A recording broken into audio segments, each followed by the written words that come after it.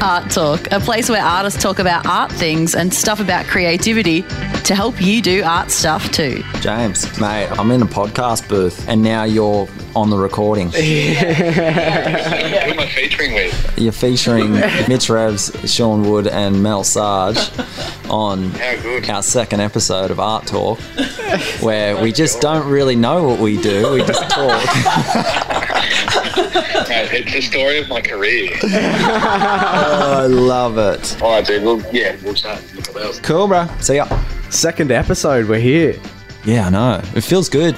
It feels good. I actually don't feel nervous this time. Yeah, there's no nerves. We kind of had a little bit of a conversation about what we want to talk about, but I think what's going to work well for us is just flowing it out. Yeah, for sure. We got lots to talk about. It's just where do we start? And what can we talk about? We always seem to have the good conversations when the cans are off, but now when the cans come on, it feels like it kind of just closes me off to the world, and I'm like, where do we begin? Where do we start? That's going to come with time on the mic, my friend. Yeah, for sure. There's so much going on. Yeah. I know that there's a couple things we might be able to talk about and some that we can't, but yeah. What's going on in the world of Mitch Revs Gallery? Well, I guess we had a massive announcement yesterday that Decked Out, one of our kids' workshop concepts, is going to be put on a national level. We've just partnered with Pinot and Picasso, which is absolutely huge. You know, we're sending this concept directly into 50 franchises nationwide. That is insane. Yeah, it's pretty crazy to think, 12 months ago, this idea was just a little thought that was floating up around my crazy brain. And now to see that, put into practice and just to see all these kids super happy and, being active and creative and just expressing their inner artist. I say that a lot. It's so nice, and it's just so refreshing to see kids coming and doing things other than sitting on their lounge playing games. It's currently school holidays, and there's a Decked Out going on at the studio right second. Now, yeah. Has it hit you what the potential is of Pinot and Picasso rolling this out through maybe 60 franchises countrywide? Like, have you sat with that and to feel what that could actually mean? I wish you could see the goosebumps on my legs right now. Yeah, no, it definitely has. I don't think to its full potential, but it's super exciting. My passion lies with getting kids excited about their own artwork and giving them confidence and all those things that we kind of suppress as we grow up.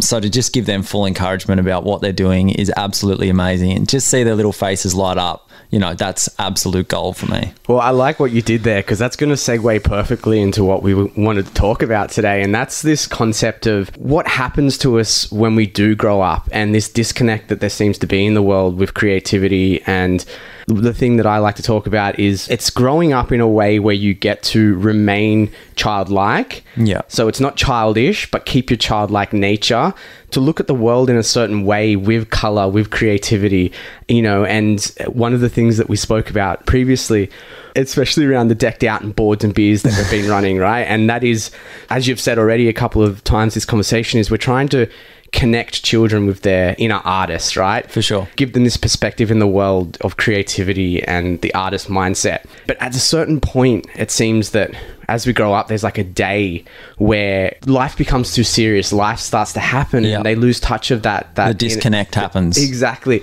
And what we're noticing, so we're trying to connect that with kids in Decked Out. And then we get these people come to boards and beers, local Newcastle people. And consistently we keep hearing from those people, oh, I'm just trying to reconnect with my inner artist that I had when I was a child. When I was a kid. Yeah. Before I grew up, right? Yeah. And so it's like this grey area where I don't know what happens. And that's what we want to talk about today.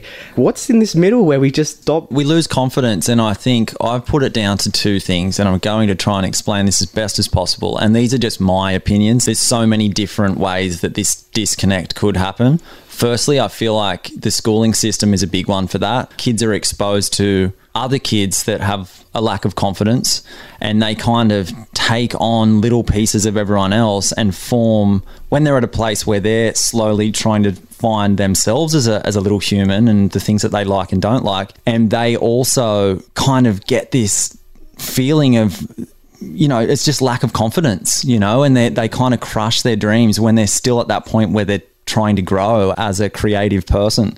So I think the schooling system, briefly, just to touch on that, is one thing. And I think the other thing as well is, like, as a child, your only hope of being creative is from your parents encouraging that whether it's in the home or at school. So a message that I push in the gallery a lot, and artwork that I created, it speaks about being a parent these days in such a digital world. I can only understand as a parent, which I am not, but kids kind of get crazy at times, and it's such an easy thing to just hand over your iPhone or chuck out the iPad, whack on a video and let them just be in their own little place while you get that peace of mind. But what that can actually do, Sean, is it removes the influence of creativity in its most natural form, which is using color and your two hands, whether that's paint or pencils. You know, kids sitting there with an iPad, it's creating that connection with gaming and all the things that they are now doing in this world, sitting on the internet and stuff that we as a gallery are trying to pull them away from that. So I think removing that influence unintentionally, make sure that pencil tin is on the table at home, make sure the paints are out, and don't worry if paint gets on the walls and stuff, it can be fixed. Yeah. What you're actually doing there is, for the sake of you not having to clean up after them, you could be cutting them off from living a life like myself, which is full of creativity and color, and which in turn, now me being that creative who was fortunate to have that as a kid, I'm now able to share how I grew up and let kids do that today. Yeah, and so that's a big one for me that comes up, is because I've heard you tell that a couple of times about you having art and an encouragement around you growing up, which has led to you living an artist's life. For me, the bit that comes up is around encouragement and making sure that we're letting the youth of today know that it's okay to be creative. My parents weren't artists, you know, so for me, and I've got this journey. Actually, I can share this story. Please, let's do. go there. Look at the smile on his face. I love it. Let's go. This is going to be a weird one. Just go. So I actually was on Home and Away as a kid. I was Pippa's son on Home and Away. Oh, look at that. It's out there now. Yeah, that's it. Now. And then I had this sort of identity crisis in my teens. So my parents were supportive, and they've always been supportive of everything I do. But I also had 4 younger siblings. And so when I was on Home and Away, we were living in Sydney. We moved up the coast, and that creative outlet was, you know, mum started popping out kids, and there was no longer time for me to be in an agency and to fulfill that part of my creativity or that calling that I felt like I had. So I actually did a little bit of, I suppressed it in my teenage years. And because I didn't have a strong mentor or someone I could go to that I could ask questions like, hey, how do I go and get an agent? Or how do I practice? Do I go to classes? I suppressed that in my teenage years. And it wasn't until I found parkour that I found my creative outlet, but that was by accident on the internet, and that may have never happened. Sure. And there was a feeling of a part of me not being expressed. Yeah. But if I had had that one uncle, it could have been a much smoother path for me. And I'm very fortunate because I did find parkour, and then through that found photography and video and was able to express that. Yeah. But if kids that may be experiencing that like I did just had that person, and we as adults encourage that, then, you know, there might be a whole generation of kids, and Decked Out is a perfect example of that. And that's why we had this conversation yesterday. I'm so excited that these thousands of kids around the country are going to learn that art is cool. Yeah, for sure. And I think that's what I'm most excited about with Decked Out being exposed to all these Pina Picasso franchises now, is not only do we get kids in Newcastle able to experience this concept, but nationwide. So hopefully we see a generation of younger artists, the youth of today, coming through and taking over the city and taking over my job. You know, I can't wait to see the next generation of kids come through and paint the town. Art Talk. We talk art here, and we create it at mitchrebs.com. I do just want to play devil's advocate here a little bit, because, you know, our government and there are arts programs and people that do support art communities. And rather than us just say, you know, oh, people aren't doing things right, aren't wrong, what do you feel already we are doing right? And is there any way that we can improve on systems or anything government-wise that you know of? Have we got any advice or anything we can contribute here? I just think we need more of it. All you have to do is punch into Google, like, creative workshops. There's not a lot out there, especially for kids. Yeah. And if there is, I feel like, I'm not going to say people are doing it wrong, but there needs to be more thought into how kids think. Kids can't go to a day workshop because you see, even in one of our 2-hour workshops, if you don't keep them interested, they've lost that want to be there within 15 minutes. Yeah. So it's like, you really need to pull that creativity out of them. So I think, back to your question, there just needs to be a more revised workshop and more of them, because there is parents out there wanting their kids to be creative, but if you're not a creative person, like you said, if the parent isn't creative because they've had that lack of confidence growing up, how are they to teach that practice to their kids? I think the last bit for me here is something that I've noticed, and it's so exciting with the Decked Out workshops, is there is kids that come to those, and that's why we've got plans to expand that and maybe give some more offerings that are more regular for that, because you will see in each workshop there's that 3 or 4 kids that are sitting there and they look like for the first time they've found their place in the world. Yeah. There's art at school, and we've had conversations around art at school and what it's good for and what it's not doing so well. For some of those kids, it may just be another subject at school that they resonate with, but it's still school.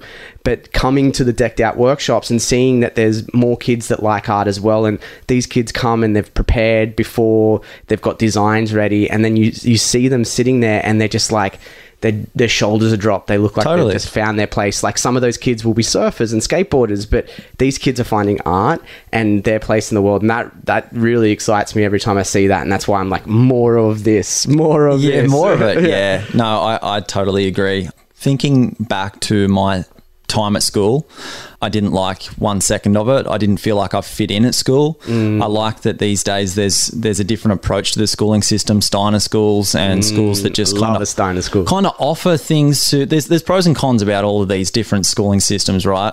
Things that I believe in, things that I don't. But I think from a creative standpoint, having kids be able to come to an art class where they are just hands-on, productivity, they have help if they need it by us as artists, but also school for me, and this is dead true, I came dead last in my art class. A few reasons for that. Yeah, funny. I did. And reasons for that was because studying for me was really hard. I found it hard to concentrate. I couldn't hold the information in my brain, and I kind of took that in a way where I just thought I must just be dumb, and I constantly told myself that through school.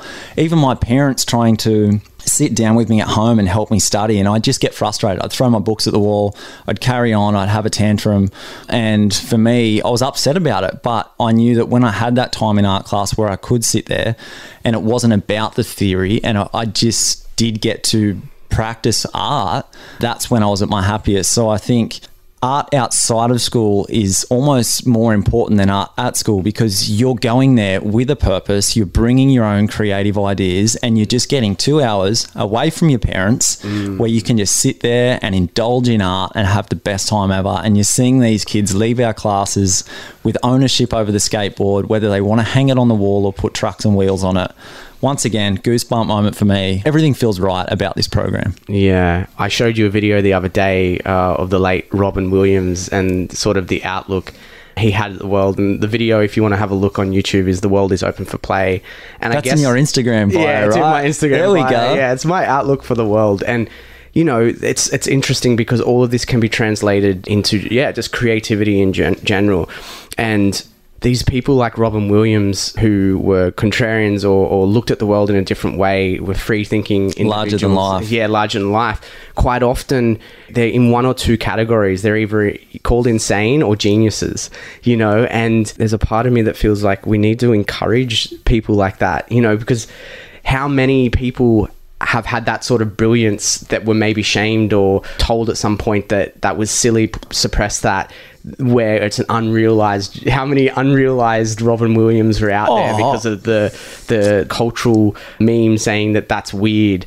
Yeah, so for me, it's like just this encouragement of individuality and creativity, and more of that in the world is a world of joy, and a world that I would like to be a part of. Dude, I love that. I love that. Yeah, you're right. Like people like Robin Williams, they can be written off as being insane, and if you're forever being told to grow up and you do listen to that and you do grow up, then you miss the play and you forget about that. And then had this conversation with you the other day, Sean, you're being told your whole life to grow up, where then you train your brain to go, I can't wait till I'm 18 so I can drink. I can't wait till I'm 25 so I can go overseas and run amok. And then you get to 30 and then you wish that you were 25 again, or you wish you were 18.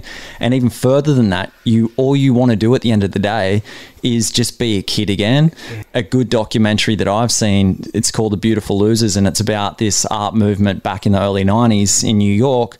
And one of the guys on there, Ed Templeton, professional skateboarder and now photographer artist, he opens the documentary with a short scene where he talks about being fortunate that he never grew up and he always looked at the world in a sense of play. And he always carries a camera on his shoulder and he never puts creativity aside, because once you do that, you let go of your childhood. Like, all we had and were exposed to when we were kids was full creativity in its purest form. And it's not until you go to school and you start learning or being educated by a form that only someone else has been told, like, you just... I don't know, man. Well, I don't believe in it. The thing is, it's like the world is a much different place than maybe when we were tribal people, right? There was a coming of age ceremony that happened. You know, if you look into tribal cultures, there were processes put in place where through ceremony at a certain time, you became an adult and responsibility was put on, but there was values that set around that was clearly defined, and you weren't discouraged from creativity there, and it made more sense. But in our world, with what you just said, it's like we're always grasping for something new. When we can drink, when we can do this, we're always looking to the future. But at what point do we become an adult? It's not clear to us when there's no fixed time where you're like, I'm now an adult. Yeah, and so you get to that end point, and then you look back and you go, oh, like, I've missed out on all the things that were important. You know, there's a term for that, and it's called a midlife crisis. We go. It can happen at any point in your life. It can happen when you're 18. It can happen when you're 40. It can happen when you're 80 years old. And I think it all comes back to losing. This is my personal opinion.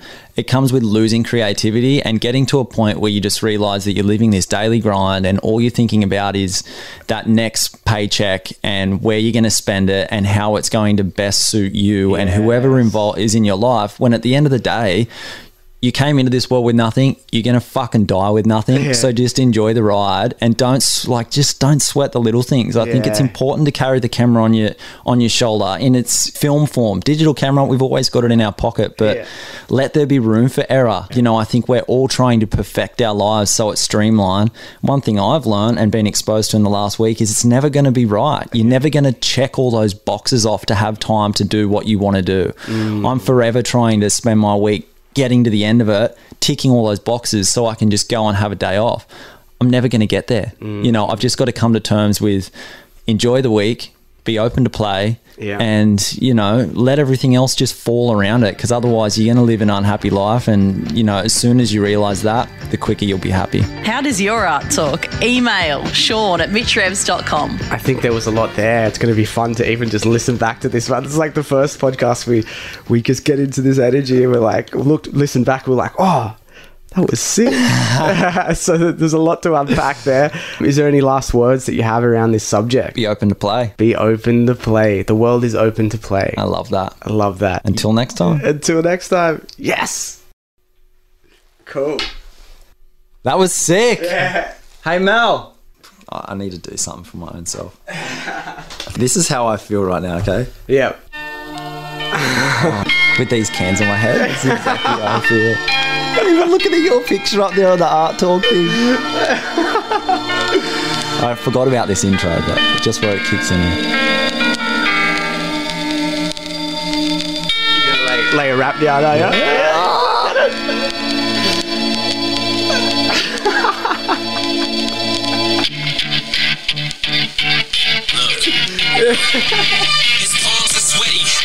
Oh shit, I don't know what the purpose of that was, but I just feel like sitting here looking at you. Imagine that first time where Eminem walks into the booth. Have you seen The Defiant Ones? Have you watched that one? I haven't watched Defiant Ones. Okay, no. So for anyone listening, I know Mel always tells us not to say that because it creates a disconnect on a podcast, but I said it, so suck it up. The Defiant Ones on Netflix is an amazing documentary. I think it's 4-part doco. It basically goes through the management side of people like Dr. Dre, Eminem.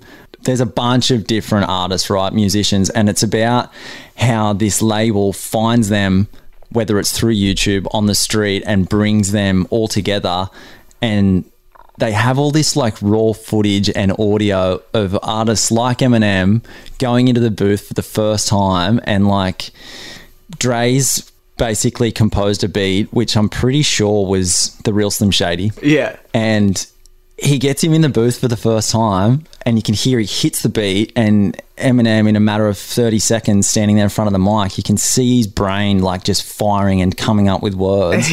And he just starts spitting, what is that song today? Really trippy. And I mean, that's why I played that for a bit of a gag. But I just like imagine the first time when, you know, artists or creators just hit the nail for that first moment. And then like tracks like the Beatles and things. Do you feel like those guys, when they lay down those tracks for the first time, they knew that they were going to be as big as they are? Well, the thing is, even the Beatles, they had played something like 1,000 shows. They were playing in like pubs. What, before they were massive? Yes. Yeah. And this is the thing that we forget. We all respect and fall in love with people at a certain part in their journey, and quite often a new artist comes onto the scene and we're like, wow, they're geniuses. They're just like, it's a God-gifted skill that they've got, but we only find out about them at the journey when they're already a master. Yeah, for sure. You know, and it is the 10,000 hours that have been put in before that. The Beatles playing like 7 shows a week in little pubs with 2 people in the crowd. Yeah, Shit, exactly. Yeah. And then at this point in the journey where we call them geniuses, it's like they've already put in the work there. It's like you doing your tattooing, right? Yeah. Like that was, you know, your apprenticeship of some description. Well, it was an apprenticeship, and I'm sure there's so many of those skills that led to you making your first Merriweather piece. And if you hadn't have done that, you wouldn't have just sat down in front of the canvas that day and started drawing that Merriweather piece, you know. So we're quite quick to make this judgment on people like Eminem jumping to the mic for the first time and just having the words come to his head. But you've seen 8 Mile, he's on the bus right now. I love that show. I love that show. I feel like artists these days are kind of trying to expedite that though. Like, I'm not saying people aren't willing to put in 10,000 hours, but they're getting frustrated why they're not at that level sooner.